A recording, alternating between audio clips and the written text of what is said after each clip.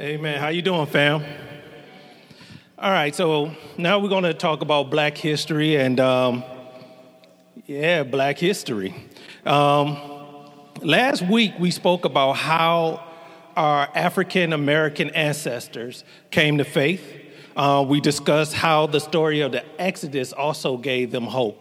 Because with that narrative of the Exodus, what they saw was a God that cared for them, a God that was on their side, a God that valued their humanity, and a God that would liberate them from their bondage. In Jesus Christ, they found a Savior who would not only save them from the bondage of their sins, but they could also relate to him because he was a suffering servant. And so one of the things we wanted to do as during Black History Month, and it's a beautiful month where we kind of just take time to just really celebrate all the accomplishment from Africans and African Americans throughout the diaspora. But I also wanted to take time to really talk about the faith, because I think our faith is what made a way, as the song our beautiful worship team led us in today. And so I want to talk a little bit about that faith. Now, one of the things that I've been seeing going on in our community is kind of this almost an exodus from Christianity and beginning to embrace some of some more blacker expressions of faith. So what you have is a growing intrigue with Wicca, which has its roots in Africa. I was like, wow, I didn't know that, right? Black History moment. People are looking towards West African indigenous religion. There's this new age kind of Afrocentric spirituality, and also this focus on ancestor worship. And again, all these things have been a response to just kind of this ongoing weariness of dealing with racism, as well as feeling like Christianity is more of a white expression of faith. And so what I would like us to do now, and even as a church that is on mission in this community, is really call people back to our historical faith. Call them back to our ancestors' faith who prayed for us and our freedom. And so what I want to do is I want you to hear in their words. Oftentimes we talk about Martin Luther King and Harriet Tubman, and they're all worthy of honor and to be talked about. But I've been just really blessed just to hear the testimony of just a great faith from those who we may not even ever know that. Well, we know their names, but they probably won't make the history books. And so I want to just kind of walk you through and just us to read the words from our ancestors. Amen. And all right. Now, there was also a picture. All right. Now, this is a picture of just a group of our African ancestors who are just calling out and praying to the Lord. And you really can't tell, maybe you're sitting in the back, but when I look at this picture, I'm just humbled because you just see a group of people just pouring out unto the Lord. On the plantation, one of the most important worship services was prayer meetings. And in those prayer meetings, they found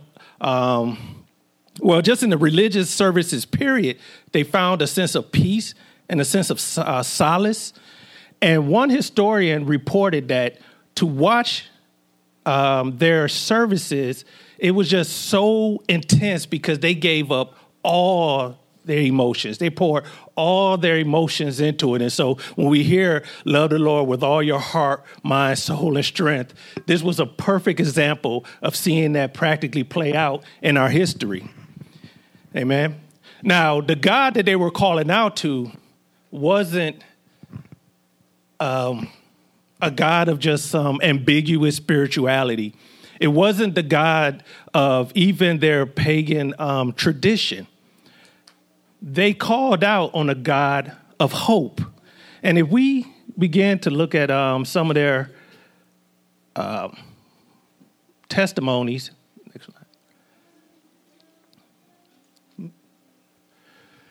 we have one from Eli Johnson. It claimed that when he was threatened with 500 lashes for holding prayer meetings, he stood up to his master and declared, "I'm the name of God. Why is it that I can't, after working hard all week, have a meeting on Saturday evening?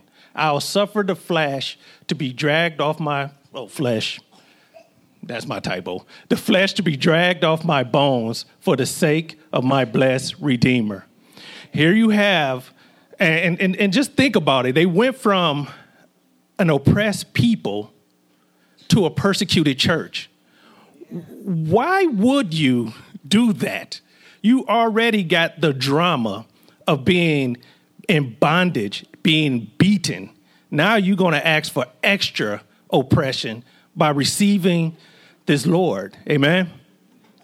Next. Fugitive slave James Smith, while still enslaved in Virginia, joined the Baptist church and felt a call to preach to his fellow slaves. To prevent him from preaching, his master kept him tied up all day on Sundays. And when he proved intransigent, flogged him as well. Nevertheless, Smith kept up his ministry as best he could and later reported that many were led to embrace the Savior under his preaching. Amen. Again, just another beautiful account of our legacy, our history. And I want to remind you that Black history, even though as African Americans we celebrate our ethnicity, our culture, I want you to just let it sink in that this is not just a Black thing. This is not just an ethnic thing that God was doing, but he was expanding his kingdom throughout the world. And so this is a heritage that we all, as Christians, can embrace and just to be encouraged with. Amen. The husband of Candace Richardson, ex-slave from Franklin County, Mississippi, stole off to the woods to pray. But he prayed so loud that anybody close around him could hear, and so was discovered and punished. The fact Miss Richardson proudly stressed was the beatings didn't stop my husband from praying. He kept on praying, and it was his prayer, she explained to WPA interviewers, and a whole lot of other slaves that caused you young folks to be freed today. Amen. Amen. Now, what's interesting is when you read that, you see the generational, thing going on where it's almost like a mama or a grandmama putting the youngins in their place. And that's one of the things that even as believers, right, when you go out into our community, our God got receipts that there's a legacy of what he has done for our community. And even though I appreciate all the civil rights leaders, and whether they're Black Lives Matter or just these other groups that have just came to power, I love and I appreciate their work. But it's our job as Christians is to remind them of the faith that what? Made a way, amen? Yeah. Now, this is my favorite one. The prayers of the poor slaves are proven to have had great value in the minds of their master in scores of ways. And so think about it. Their prayers, we often talk about one of the things that the masters were nervous about was insurrection, right? Rebellion. But there was also something that they saw with their prayers, that they were powerful. And so as we continue, they argued and begged and coaxed and threatened, broke up meetings, punished to make them pray for the Confederates. Isn't that interesting? Right? There's this physical war going on, but you also see what? This spiritual war going on. You see the master intimidated, worried, and needed to say, look, don't pray for our enemies, pray for the Confederate. They were in fear. Because even though they try to oppress who God was themselves, they still recognize that the Lord was a powerful God and on the side of the just. It is proven to have been so from the fact that so many refer to it as known fact in so many incidental ways. For instance, and this is kind of written in a slave dialect, masters say, pray for the war. Say we shouldn't, must pray for the Confederates. We pray more, we pray harder than they wouldn't let them have meetings. Broke up the meetings, but didn't broke our hearts. We pray more and more in the heart night and day and wait for the Lord to come to hasten his work. Our ancestors weren't gullible. Oftentimes when trying to dismiss Christianity, the narrative is it's the white man's religion. They taught that so that we could be slaves, to put themselves in a place of supremacy. But according to the testimony of our ancestors, this is far from the case. You see, our ancestors used their faith and understand that if there was a God and he was just, he will deliver us. And they held on to that faith, even so that when the Yankee troops started to come through, they just didn't see it as the Yankees coming. They saw it as the Lord coming. You see, Abraham Lincoln signed the paperwork, but it was God that emancipated the slaves, amen? And so on this Black History Day, I want to just continue to encourage us to look at the faith of our ancestors, to remind it that the Lord is still making a way. In the song Lift Every Voice and Sing that we will be singing over the next few weeks, there's this part of it where it says, God of our weary years, God of our silent tears. And I don't know about you, but there is an element of weariness that I even feel to this day.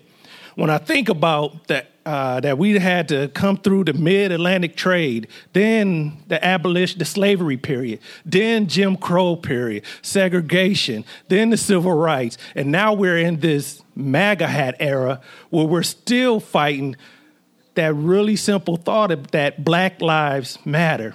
That I can even be worried because I can look at our education system, mass incarceration, just all these other things that are still coming at us today and just get frustrated and mad and just be like, come on.